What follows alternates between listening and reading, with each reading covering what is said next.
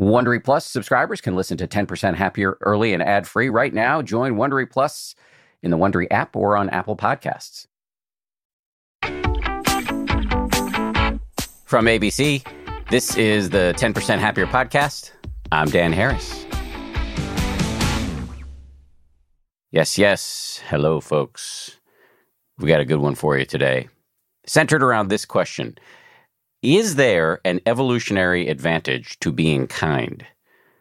My guest today is an eminent scientist who's going to make the case that contrary to popular conceptions of evolution, survival of the fittest, dog eat dog, red in tooth and claw, contrary to all of those popular notions about evolution, and contrary to a lot of what we see on the news, our species is actually uniquely wired for kindness and compassion. Not only that, we're happier and we do better in life when we tap into these natural resources. Dacher Keltner is the director of the Social Interaction Lab at the University of California at Berkeley, the faculty director of the Berkeley Greater Good Science Center, and the author of several books, including one that has been extremely influential for me called Born to Be Good: The Science of a Meaningful Life. Dacher is also the host of a hit podcast called The Science of Happiness, which I heartily recommend, and I'll have a few more words to say about that show at the end of this show. Meanwhile, in this episode, we're going to talk to Dacher about a number of things, including Darwin's perspective on human sympathy and selfishness, where Dacher stands on the question of original sin versus the Buddhist notion of Buddha nature, the importance of touch when it comes to communicating compassion. Of course, touch can be touchy, so we'll get into that. And speaking of touchy, the relationship between teasing and kindness. Before we dive in, I do want to note that today marks the first episode in a brand new series on kindness we're doing here on the 10% Happier podcast. We're calling it the Ted Lasso series. We here at TPH have been really inspired by the show on Apple TV Plus called Ted Lasso, which features a very, very kind soccer coach played by Jason Sudeikis. If you haven't seen the show, it's very much worth checking out. Season 2 dropped this summer. Throughout this series here on the podcast, which we'll go through this week and next week, we're going to explore the science of kindness and learn how and why to operationalize this science in our own lives. To be very, very clear, you do not need to have seen Ted Lasso in order to listen to this series. We reference it a number of times throughout the interviews you're going to hear, but we do so lightly. So don't worry about it if you haven't watched the show, although I do recommend it. It's pretty good. And just to say, we're doing more than just this Ted Lasso series here on the podcast. We're also going to do a free Ted Lasso challenge over on the 10% Happier app, which kicks off on September 7th. And we're doing this as well in collaboration with Apple TV Plus. It's a 5-day challenge. It's going to help you re-examine your understanding of kindness and give you some concrete tools for practicing it. Every day during the challenge, I'll be sending you a little video in which I will play a clip from the Ted Lasso show and talk about how you can operationalize the wisdom from the clip in your life. And then after each video, we'll bring in an expert Dharma teacher by the name of La Sarmiento, who will lead a guided meditation to help you practice what you just learned. So you can sign up today to join me in that free Ted Lasso challenge. Just download the 10% Happier app wherever you get your apps. Okay, enough out of me. Let's get this series going, and we kick it off with Dacher Keltner. Dacher Keltner, welcome to the show. Good to be with you, Dan. I have no good explanation for why we're like 300 and something episodes in and you have not been on the show. That seems like malpractice on my end. Well, I've been waiting for this moment, and and I got some other goodies for you down the line. So good.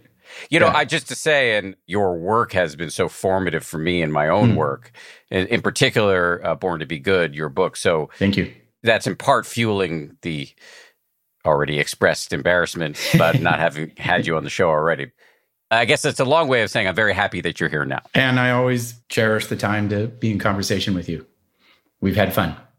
Yes, we have. We're about to have more.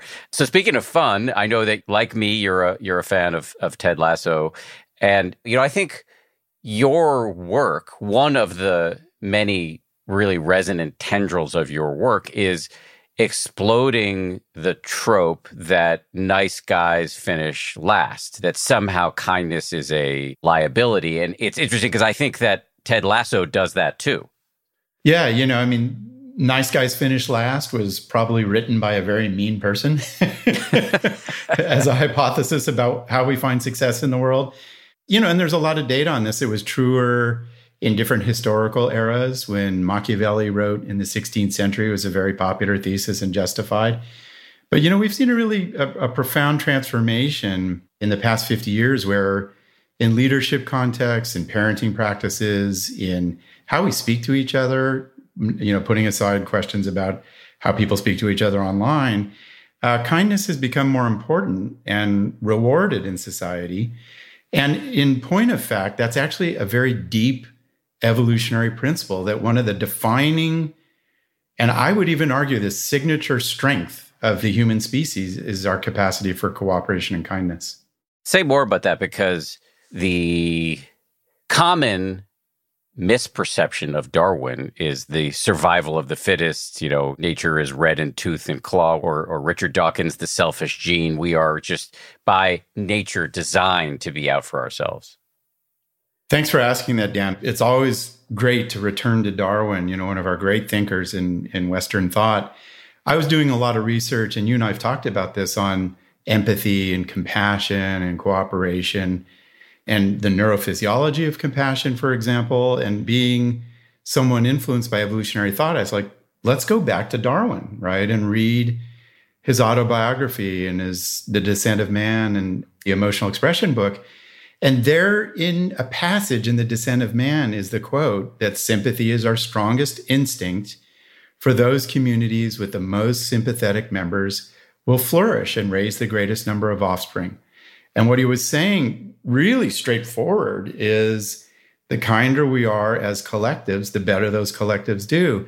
He wrote that in 1871 or 2.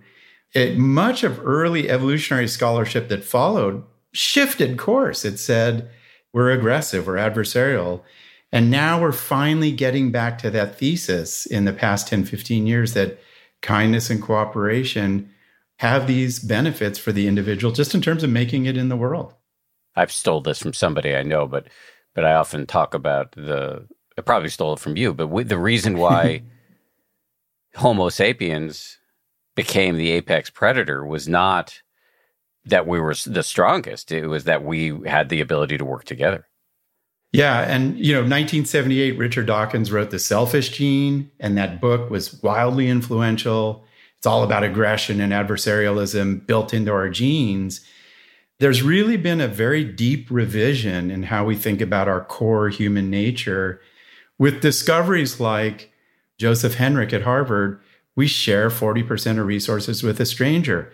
Michael Tomasello, groundbreaking work showing that little 18-month-olds, if they see an adult struggle, they will cooperate and assist and empathize and share. And that kindness tendency really separates us from our primate relatives in Tomasello's work. And so what we learn, just like you said, Dan, is like, we're a collective species, we're a collaborative species. We're not a very fast species. We're not as strong as other primates. And that's how we made it. And, it's how we'll make it facing these challenges we face today. Wouldn't it be akin to donning rose-colored glasses to deny that we are also an aggressive species? People always accuse me of that. Like, I wrote a book, Born to Be Good, and the first hand that always goes up is like, well, what about evil? And the point is, as Walt Whitman liked to say, we are a complicated species. We have many different tendencies. We are adversarial, we're tribal, we can be greedy. There are even worse tendencies. We can be genocidal towards people who are different from us. Those fit within this deep evolutionary framework.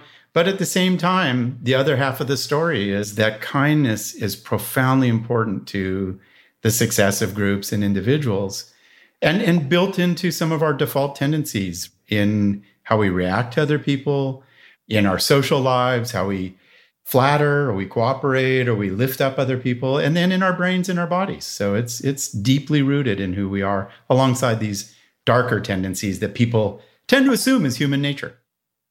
Is there no place in a wise life a well-lived life for aggression? You talked before about how Darwin says the tribes that worked well together had sympathy for one another, tended to last the longest. But what if there's a tribe down the road that's coming after them? Don't they need to protect themselves? Absolutely. And you need to be aggressive in the right contexts. When I teach human happiness, one of the problematic examples to think about is our passion for justice and anger, right? And there are a lot of data that show getting outraged and protesting brings about social good, not only for yourself, but for the group you're advocating on behalf of. You need as a leader, and within the scientific literature on leadership, you need people who can make the tough call and can be really competitive.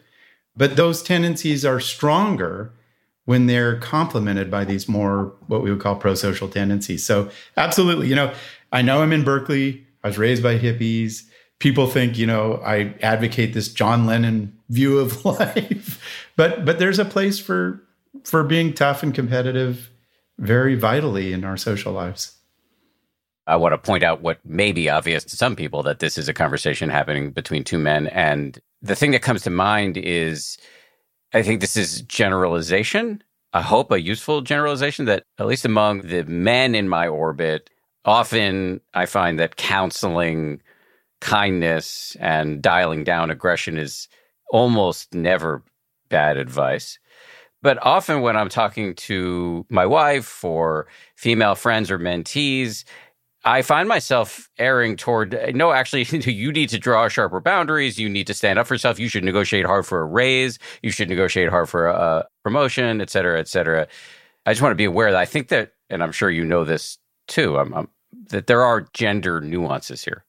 There are profound gender nuances, but we imagine them to be bigger than is the case. Mm-hmm. And they're changing historically. So, men tend to be more aggressive. That's a pretty robust universal. There's an interesting measure of this manipulative, aggressive, coercive strategy in life of Machiavellianism, and men tend to be more Machiavellian. At work and in community groups, the person who's undermining things is often, through these Machiavellian approaches, is a man. And then women tend to be more collaborative. And you're right, Dan, when you get out into the work world and you need to make the hard call or draw boundaries or find advantage vis-a-vis other people, that's maybe a little harder for women. And so you've got to counsel, like you said, women to embrace that as part of a broad repertoire of strategies that are part of the meaningful life. And so it's a very dynamic moment, for gender, in this sense that men are becoming more empathetic and taking on the world of emotion in their lives, and women are embracing more assertive power, which is making the world fascinating. I mean, you see it in the show, in Ted Lasso. I mean, the titular character is what some might describe as quote unquote soft. And his boss, the woman who owns the team, at least in season 1, would be described as quote unquote tough. Yeah, and I think that's why so many of the poignant scenes play off that dynamic, right? Where, she helps him out with an anxiety attack, right? That was a really poignant scene for me. I've had a lot of those anxiety attacks, and to have a female leader come in and do that, and it kind of reverses these usual power expectations. And then his softness and how it changes the organization, his kindness is poignant, and it sticks with you, I think, for these reasons, because, there are these really interesting broad surveys of what it takes to lead. And the show is about leadership in some sense. And we've moved more across the world toward this more Ted Lasso philosophy of leadership. But there are still tensions and gender struggles. And I love how the show reveals them. It's not neat and clean on the show or in real life. If you're making the commitment to leading with kindness, which I've only episodically attempted, it doesn't mean that life is just going to be friction free. Not at all. And you can get into serious traps, by I'll forgive this person and they exploit you again, or I'll lead with cooperation and you lose the deal. And I've had those failures too. All right, let's all just sort of empty out our feelings about each other, and that doesn't go so well. So you need a really nice array of strategies to make it in life. And you need to be competitive at certain moments, very obviously, and play hardball and take on people playing hardball with the right approach. But what I love about this show is it's starting to bring into focus this ancient strategy of human social life, which is to share and lift people up and encourage and create an environment of humor. It's reminding us of how important those tendencies are. I want to get to the humor in a second, but let me just staying at this high level for a second. When you talk about playing hardball, as somebody who, I really do endeavor to be governed to the best of my ability by my better angels, and I know that not everybody else is, so I don't want to be, bringing a butter knife to a gunfight. What I try to do, and I think this is what you would advise, is, yes, there are times when I may need to use tactics that are tougher, but that doesn't mean I need to be motivated by rage. Yeah, and I like that distinction because you think about adversarial encounters, which is part of family life, and it's part of work life, and it's part of history. There's a place for playing hardball, being strong, drawing boundaries, positioning what you want selfishly in a really strong way that tends to work in negotiations, for example. I would also say, Dan, that there's also a place for anger, right? Mm-hmm. And I wouldn't call it rage, right? Or bitterness or resentment, right? Rage is excessive. Resentment is where you just feel it over and over.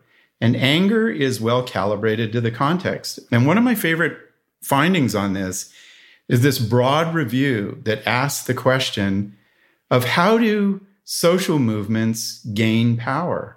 How do you change the politics of the day? How could we change the politics of climate crisis, right? And the fossil fuel excess of today. And the literature found it's really good for people seeking change to feel anger, but not rage and not resentment, but to go out and show it. It gives you strength in negotiations and advocating your cause. So it's these really nuanced territories. And this is when I always quote Aristotle, where he's, very important. He said, all of the passions are useful for us, right? Kindness and anger, fear and devotion, gratitude and awe, as long as they're in the right place to the right degree and toward the right end. So the principle of moderation helps. There's a reason why we have all of these impulses and passions. Right? The reason why they're wired into us. One big part of life is the skillful balancing of all of these passions. Back to rage, I was just thinking that, I chose that word specifically. Maybe I should have added to it a kind of dehumanizing hatred. Or as Sharon Salzberg, the great meditation teacher, says, you can compete without being cruel. So I can use tough tactics, but that doesn't mean I'm trying to utterly destroy the other people or that I'm operating on the principle that they are, beneath me. I'm so struck. It's so striking just when you translate that to an everyday observation. Like you watch great athletes compete, and in the competition, they're full of strength and adversarialism and empowered anger. But after the game, they hug each other, right? And they embrace. And that tells us, and one of the things that we know about the passions is that passions have this physiology to them. They guide you in action. But what really matters about them is what philosophers call the intentional object of an emotion, which is, what is it about in your conscious mind? And if you go out and you compete against people, but ultimately you respect them or like them or love them, then you're not in this realm of rage and tribalism. Whereas by contrast, if you go out and compete and you're filled with dehumanizing thoughts, that's a different kind of interaction. And it tells us how important the cognitive contents are of these passions that we think about as the key to life. And that's where culture can have a huge influence. And that's why, this whole shift in thinking about athletic competition as not being about war, but being about, developing character or play or games is a really interesting extension of that idea. That's another thing I want to get to as well, the importance of play and also athletics, because we are at least in some way playing off of Ted Lasso. But let me just stick on this idea of born to be good. What comes up in my mind is kind of the spectrum between the Catholic notion of original sin and the Buddhist notion of Buddha nature. Original sin, everybody knows what that means. Buddha nature, probably less well understood in popular culture, is the notion that we are essentially good. We're like maybe a mud-encrusted gem, but you take away the mud and there's the gem underneath it all. Where are you on that spectrum, and is there science to back up either point of view? You've captured one of the motivations. I've done 20 years of science and then wrote Born to Be Good and continue in this line of work, which is I'm a Western European. I was raised in an intellectual tradition, the science of emotion that we've been talking about, Dan, that really was influenced not only by Western European thought, Catholicism, Calvinism, original sin, Freud, like our two master passions are aggression and sex. And there are deep Freudian legacies in neuroscience and the study of emotion.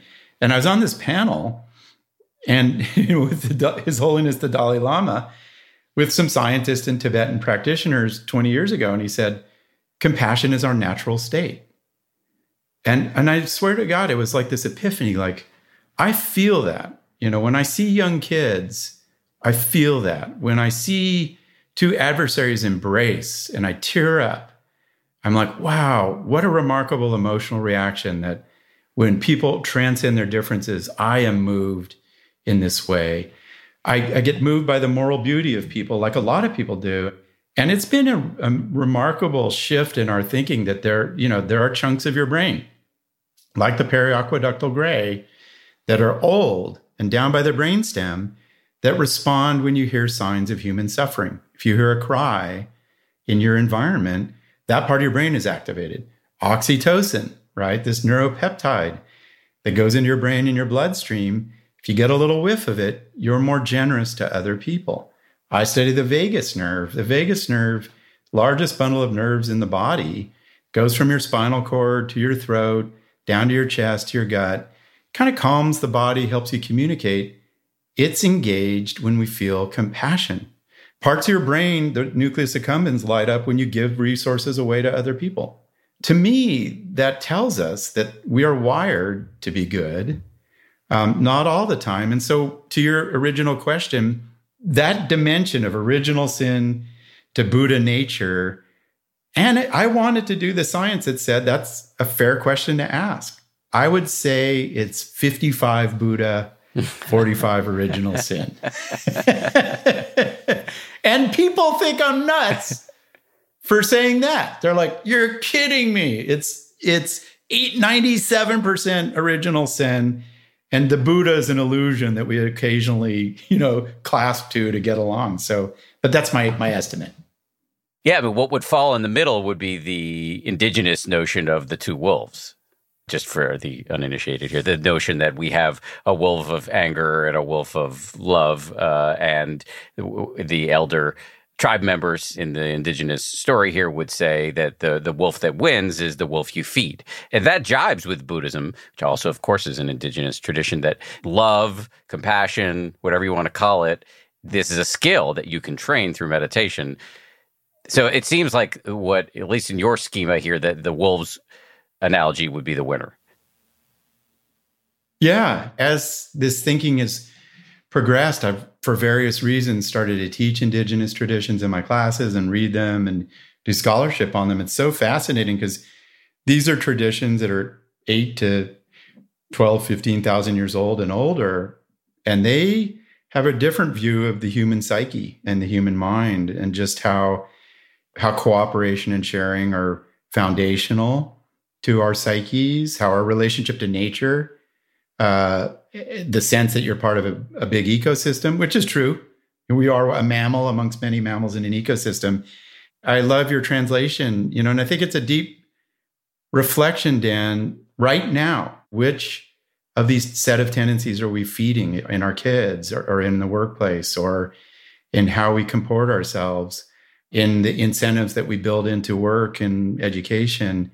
And I think that, the stress that young people feel today, the millennials and younger is about the sense that the more aggressive wolves have been fed when we should be feeding other tendencies in humans. And I think what's encouraging about this science of Born to Be Good is those are right there to cultivate, right? People are pretty good at cooperating. We're pretty good at sharing stuff, and we just need to build the right environments for it. So I wasn't going to ask this till later, but you kind of brought us there. So how do we bring this science of Born to Be Good, to use your phrase, how do we operationalize that in our lives? The first thing is what you've done. And in some sense, it's the most important thing, which is you contemplate and you reflect and you cultivate a philosophy of life around this. My generation was the Wall Street generation, the greed is good generation, and that's a life philosophy, and people adhered to it. And there's a big transition going on in the last 20, 30 years where people are like, I think I want to do work where I might not enhance the bottom line as much as I really serve some purpose, the environment or the unhoused or whatever. I think part of how we work with these findings is we integrate it into our philosophy of life. Ethics is all about this. And the idea that, maybe my first move in life as often as possible is to cooperate or to express gratitude in an intentional way. And that is changing the workplace. A lot of workplaces are really building out these opportunities for Born to Be Good practices. And then the harder stuff gets to policy and how we sentence people in prison if they do crimes. So I think this is a moment of deep questioning at these different levels of analysis. And what I hope this science is useful for is to say, the philosophy of unchecked competition and rising to the top at others' expense, that's just a set of assumptions. And there are other ways to go about this, and let's see how they work. I'm curious about your optimism level. We are at a tenuous point in human history, especially with the climate crisis.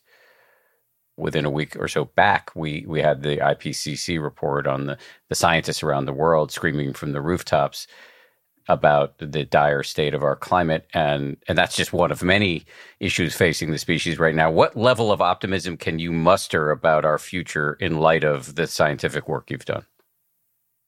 Yeah, thank you for asking that, Dan. The last thing people probably want to hear is some lab scientist, weighing in on the state of the world. But, we're all in a deep moment of reflection. And I take a good deal of heart and feel optimistic about some of the social developments in the past 20, 30 years, right? The rise of women to positions of power, the rise of people of color to positions of power. They still need to get paid more.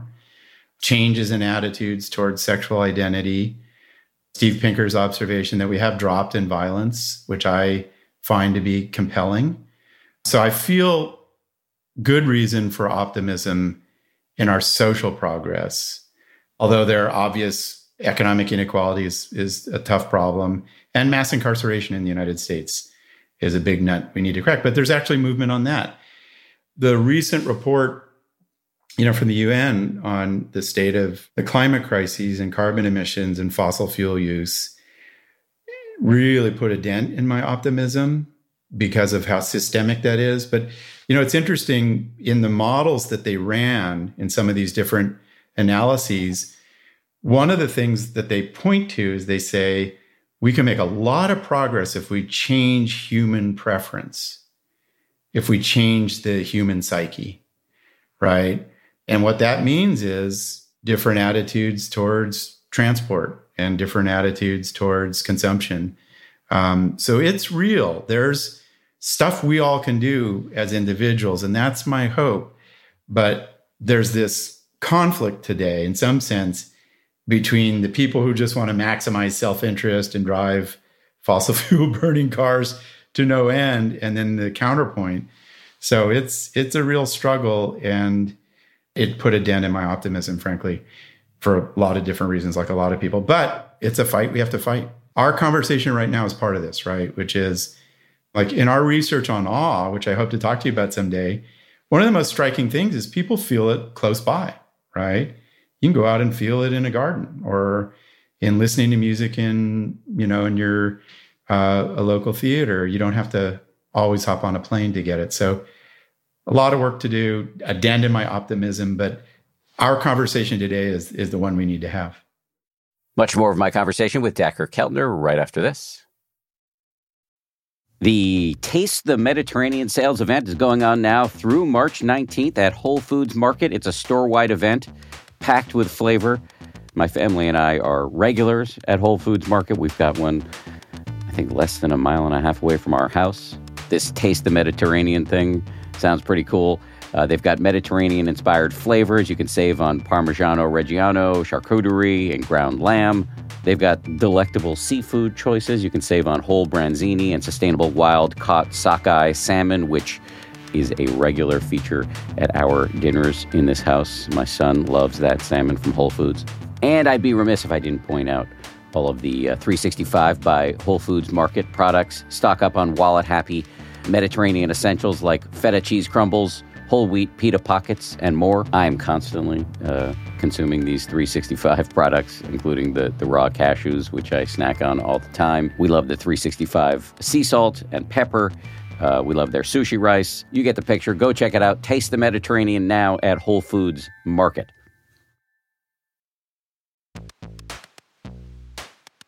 Audible lets you enjoy all your audio entertainment in one app. You'll always find the best of what you love or something new to discover. They offer an incredible selection of audiobooks across every genre, from bestsellers and new releases to celebrity memoirs, mysteries and thrillers, motivation, wellness, business, and more.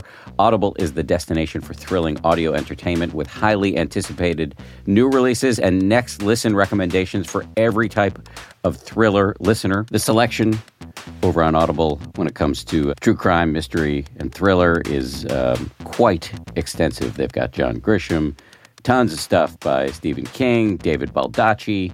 My favorite that I've checked out recently in the crime fiction genre is called Age of Vice. It's by Deepti Kapoor. It came out not long ago. Not only is it thrilling and very, very plotty, but it's also written incredibly well. It's truly literature. Deepti Kapoor is a force of nature as a writer. Age of Vice, it takes you into the underworld in New Delhi in India. I absolutely loved that one.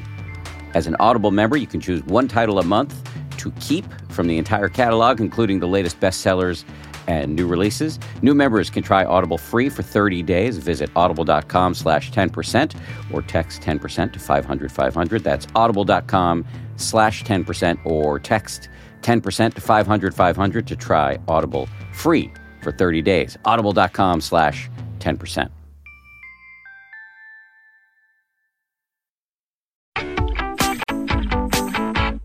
Your discussion of awe, which I think we should have now rather than someday in the future, is interesting because it may sound initially tangential to kindness, but if I understand your work correctly, it is inducing the feeling of awe can change your behavior. Oh my God. When you take this deep view of humans, like, and you try to go back in our hominid evolution, compare us to other primates and look at what's the core to who we are, right? And obviously tribalism, the darker stuff is core. But we've talked about kindness and compassion being core to the human species. And a second one is awe. Although Jane Goodall really felt, and she observed chimpanzees who show this kind of dance-like ritualistic reverence for waterfalls and storms. And she called it awe in the beginnings of primate spirituality. But awe is foundational to who we are. There are deep universals to awe. We feel awe about nature and courage of other people and visual design and song and spirituality and life and death. And to your observation, Dan, we think awe is the collective emotion. We feel it around people we call our tribe. Culture creates things to make us feel awe, to stick together. And one of the effects of awe is it unleashes our better angels. And we have studies showing a little burst of awe in the woods, and you suddenly share with a stranger, you help them more. You feel awe when you take in an expansive view, and you're more humble, right? You're like, wow, I'm not the master of the universe. I'm part of a collective that will get things done. A lot of really good effects of awe. So that gives me hope. There are more ways to feel awe today than there were 500 years ago when it was largely concentrated in church. But it's also a reason to worry about environmental destruction, which is one of the great sources of awe. And all this toxic discourse, on digital platforms undermines this really deep tendency we have to feel awe for people around us. So we got to fight for it. Amen. I learned this late in my life. Just having the opportunity to move out of the city in the pandemic just really put me in a position of appreciating nature in a daily fashion that has had so many positive impacts. And I'll just interrupt you here, Dan, and just express gratitude to you. You and I had been lucky to have many conversations. We need more public voices and journalists who say, like, hey, the human mind and the good stuff in there and what we do that's good is just as newsworthy. So I'm grateful for your work. Seriously. Thank you. On this theme we're on right now of, awe is a thing you can deliberately and intentionally create for yourself, which can improve your life, but also improve your behavior in the world. There's a whole list of things like this. You mentioned ethics earlier. And on that list, and this is something that I promised earlier that we would get to, is this notion of laughter and play. And this kind of brings us back to Ted Lasso. Let me just pause for a second and play a clip from the show. So this clip we're about to play, this is Ted Lasso, the coach in the show, the coach of the American football coach who takes the job as a soccer coach, although they call it football over in the UK. And one of his players, a grumpy older player, who actually is my favorite character, probably because I relate to him. His name is Roy. Roy has made a boo-boo in the game. And after the game, Coach Lasso finds Roy in one of the back rooms at the stadium, sitting in a tub full of ice, marinating in self-laceration. So here's the clip. Somebody order a Roy on the rocks, huh? How we doing here? Woo! That is cold, man. Just looking at you in there is making me all chilly inside. Can you just tell me up and then go? Not gonna do that, bud. I lost just the game. I'm a piece of Easy now. You had a bad day. Big whoop. big whoop. Yeah, big whoop. You beating yourself up is like Woody Allen playing the clarinet. I don't want to hear it. All right? So just, knock it off. Go easy on yourself. Okay? Hey, I got your back. Ain't nothing gonna change that. Look at you in there, looking like a brunette Oscar the Grouch. On or off? Oof.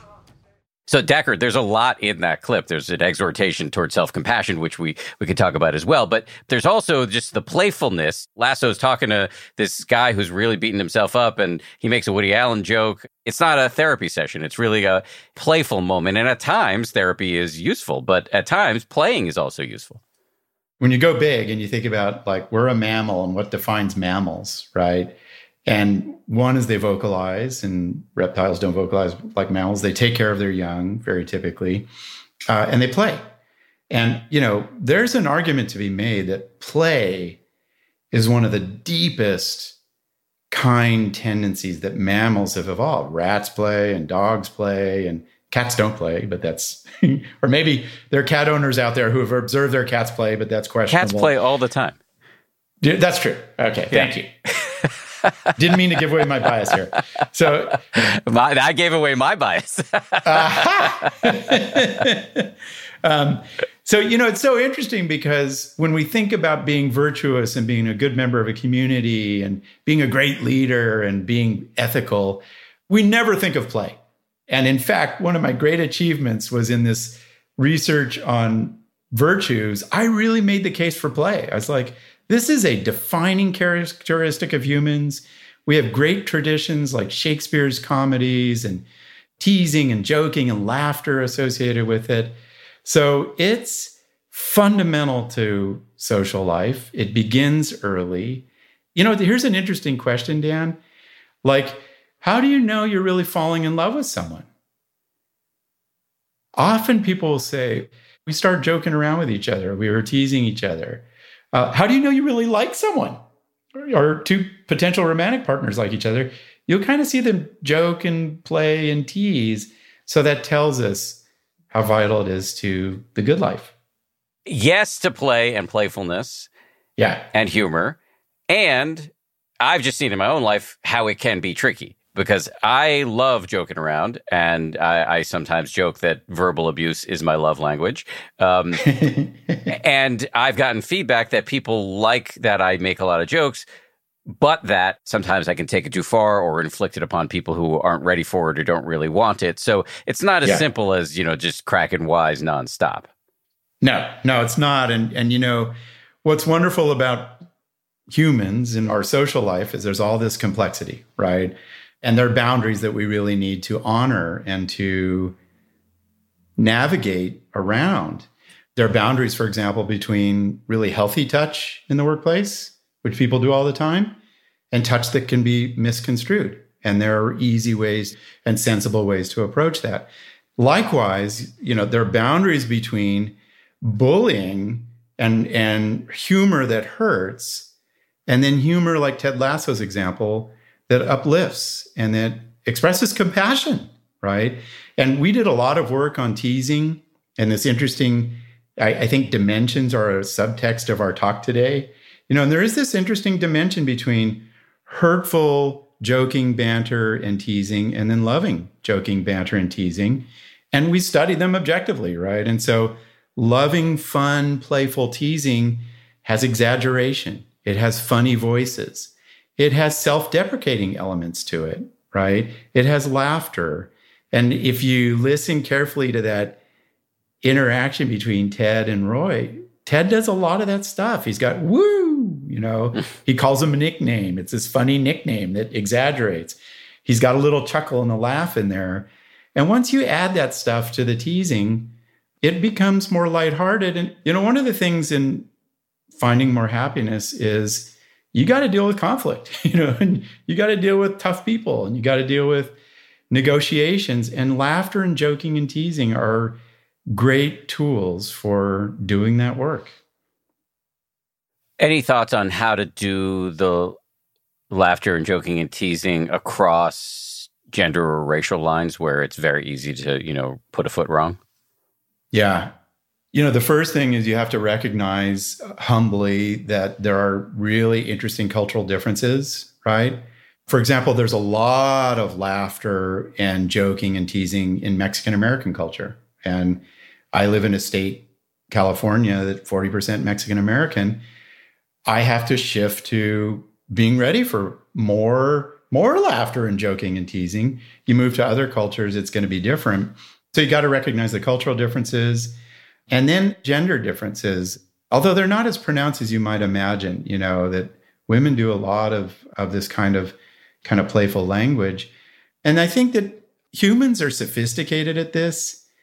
And if you can just be mindful of some of these ways in which we can make the playful exchange more playful, like be self-deprecating, build some laughter into it, find the nickname that's kind of sweet but critical at the same time, and we actually have done research on this, and nicknames are a great element of teasing, and I think Ted calls him the brunette Oscar the Grouch, right? Well, that's kind of Oscar the Grouch. He's kind of cartoonish, and, he's got this funny quality to it.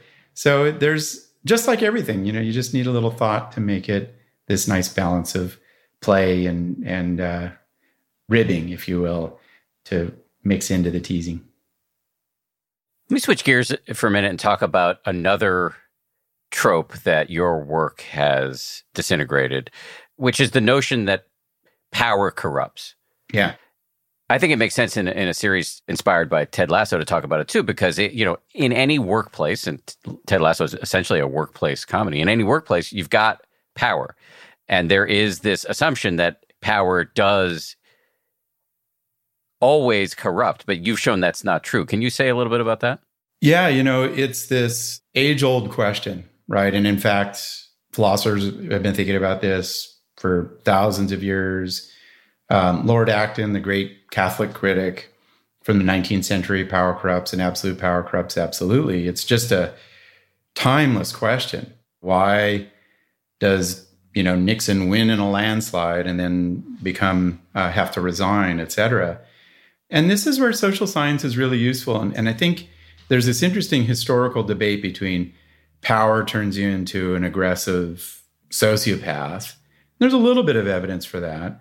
Or does power reveal and sort of turn up the volume on your pre-existing tendencies? And on balance, I would say that the evidence tends to line up with the latter hypothesis that, this is work by my colleague Serena Chen and others who have followed, which is, on balance, we're a little bit more self-focused than other-focused. And if you get power, you get a little bit more self-focused. You lose sight of other people.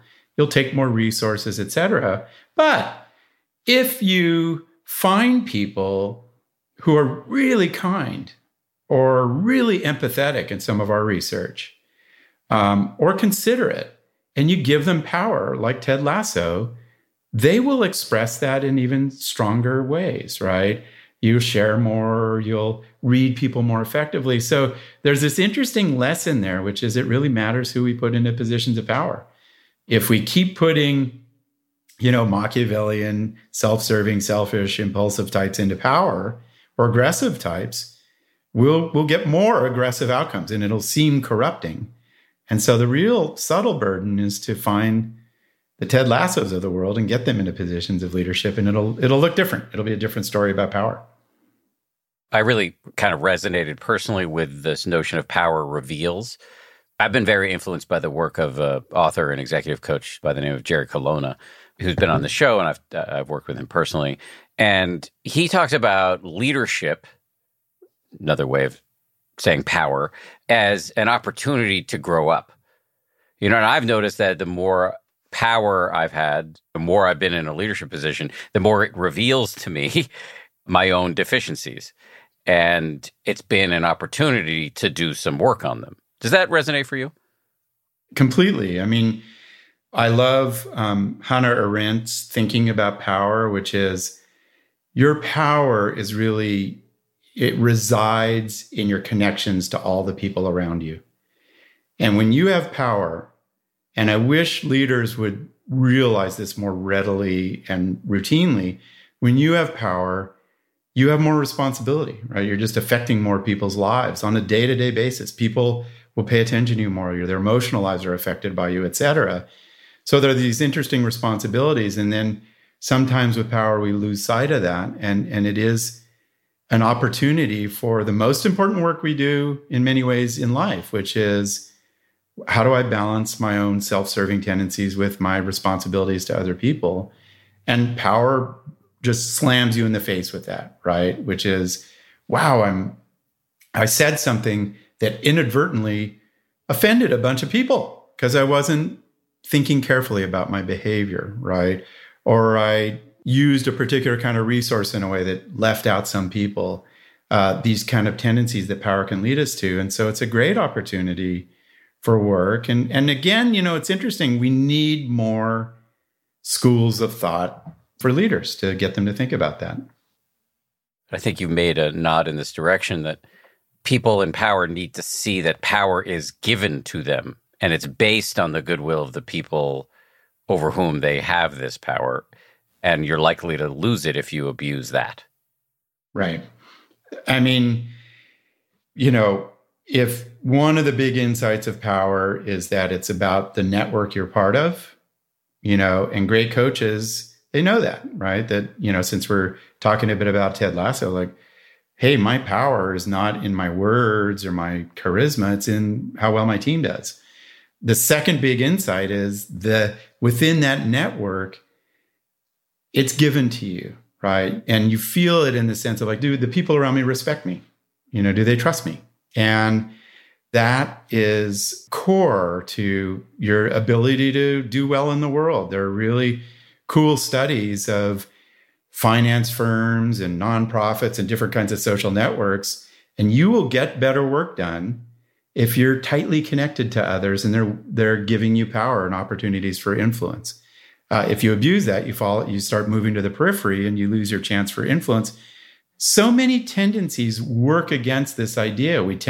As we gain power, we're vulnerable to the belief that I'm some kind of special person. My mom always said I was, and I did a personality test and said I was a natural born leader. It takes work, and it really resides in the given respect of others. And we lose sight of that. So you and I met for the first time, I believe, in the late 2000s, maybe the early 2010s, because you had done a study analyzing video of basketball teams and those that, well, I'll let you tell us about that study. Yeah, taking a step back, like sports are a great human inclination, right?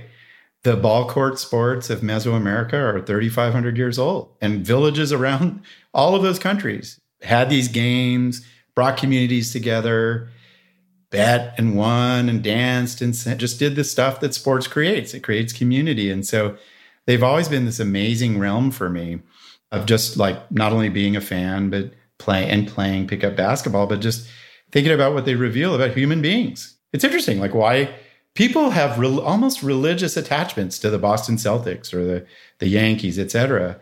And that begs the question of like, well, what makes for strong teams?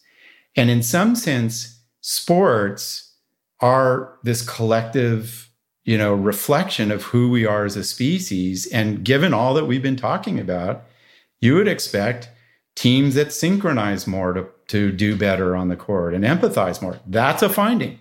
You would expect teams that joke around and play better. And that's a finding. And we were interested in this study, and we were really grateful for your covering it, of touch, right? You watch games and you're like, especially like basketball. Basketball is a violent sport, really physical, hard on your joints, wears people down, lots of physical contact. And we were interested as we started to study touch. Touch is one of the oldest languages of connection and communication for humans. It's everywhere from the first moment of life to our last. And one of the ideas that we started to develop is touch is this rich language by which in our groups, we say, we encourage each other. We celebrate with each other. We make light of failures, right? We express pleasure. And so in the study, Michael Krause led a team, he's now at Yale, where we coded every team in the NBA. We coded one game at the start of the season and just ascertain how much are they touching each other? Do they hug? Do they do flying hip bumps? You and I should do this someday, Dan. We'll do a flying chest bump. Next time I see you. Head bumps, right. Head wraps, all this crazy stuff. We'll both pull a hammy, but yes, I'm willing to try. No doubt. And then tear a knee and like, oh, well, we're middle-aged. But, but what we found, like you watch this stuff and you're like, well, that's just players doing whatever they do.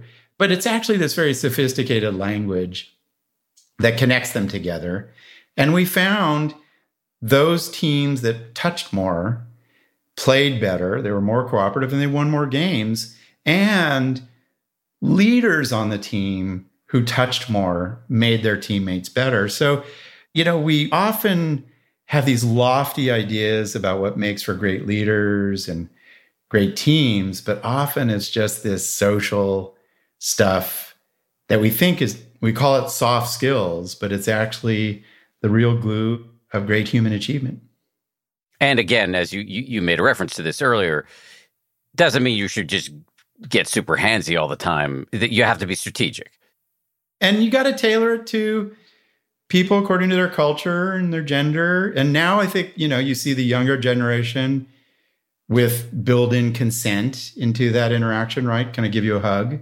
Yeah. And so I think we're getting smarter about this. And we'll avoid all the predatory harassment of the past just by treating it as this sophisticated language that we put to use in the right context.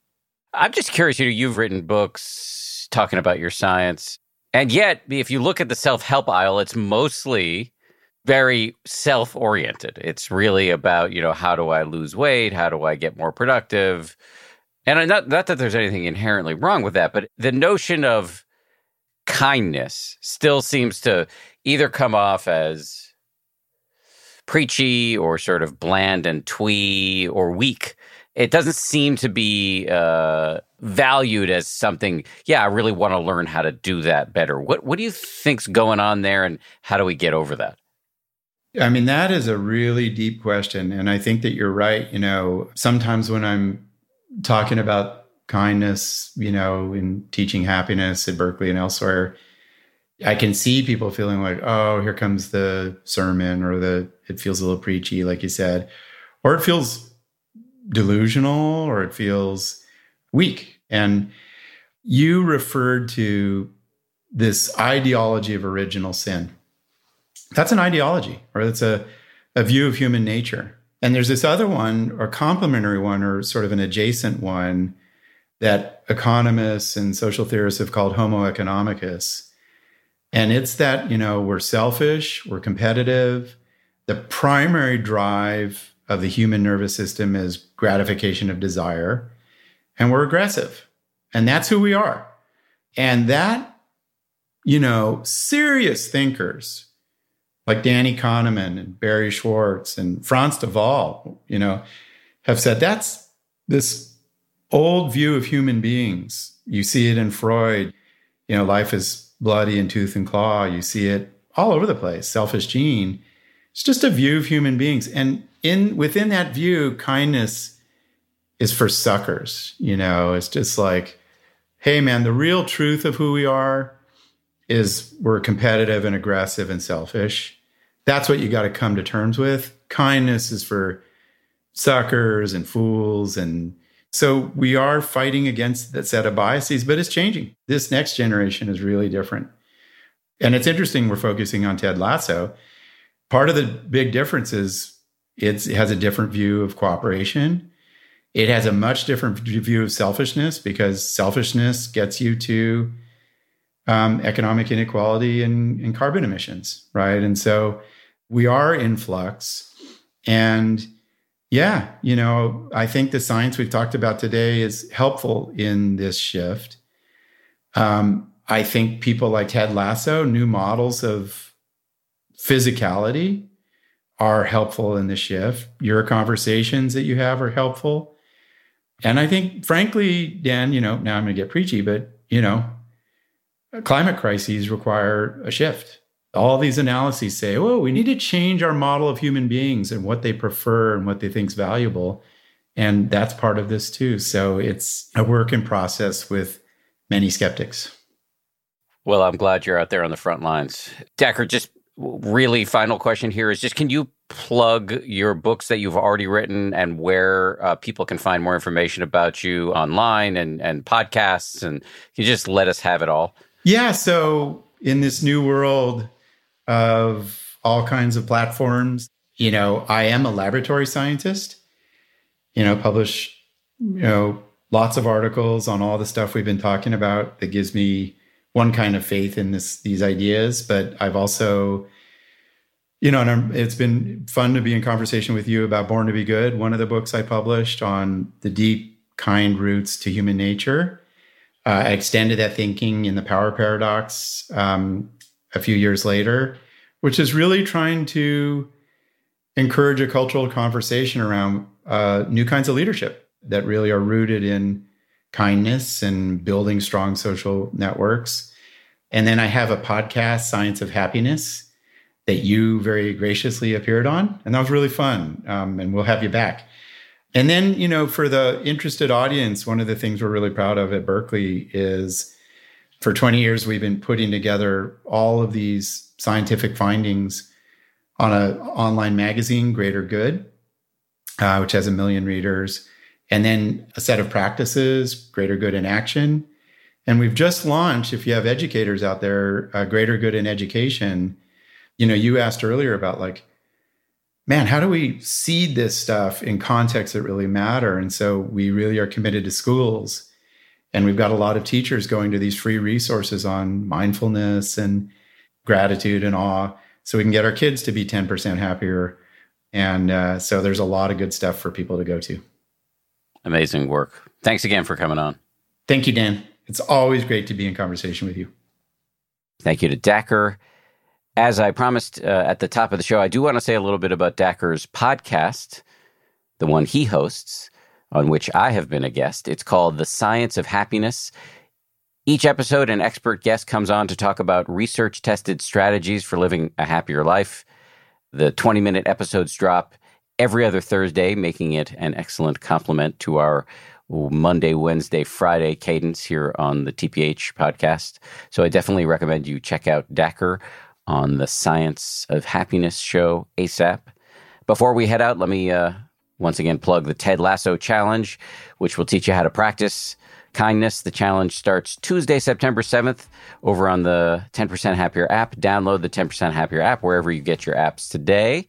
This show is made by Samuel Johns, Gabrielle Zuckerman, DJ Kashmir, Justine Davey, Maria Wertel, and Jen Poyant, with audio engineering from Ultraviolet Audio. As always, a big shout out to my ABC News comrades, Ryan Kessler and Josh Cohan. And we'll see you all on Wednesday for episode 2 in our Ted Lasso series here on the podcast. And this one features another great scientist by the name of Jamil Zaki, talking about how empathy is a trainable skill.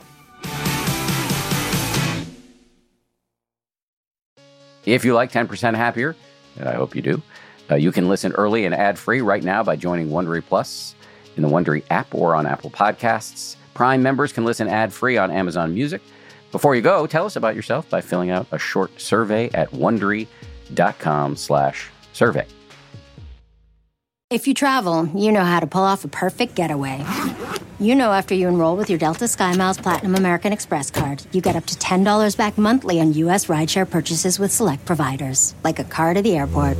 You know which remote retreats have the best herbal baths, and where the Wi-Fi password is rarely used. Because you're the escape artist. It's why you're a Delta SkyMiles Platinum American Express card member. If you travel, you know. Terms apply. Purchases must be on card. Visit go.amex/you-know. Hey grown-ups, the Cat in the Hat Cast is a new podcast from Wondery, perfect for the whole family. Join the Cat in the Hat and your favorite Dr. Seuss characters as they get whisked away on a new adventure every week. Fish dreams of creating his very own polite and quiet podcast. That is, until he gets a surprise visit to his Fishbowl podcast studio from the Cat in the Hat himself, and it becomes very clear that the cat has other plans for the podcast. And those plans are the opposite of quiet. Sing along to new favorite songs, try your luck at Titanic tongue twisters, have some fun with wondrous wordplay, and most importantly, bring your family along for all of the adventures in the Cat in the Hat Cast. Follow the Cat in the Hat Cast on the Wondery app or wherever you get your podcasts. You can listen to the Cat in the Hat Cast early and ad-free on Wondery Plus. Join Wondery Plus in the Wondery app or on Wondery Kids Plus on Apple Podcasts today.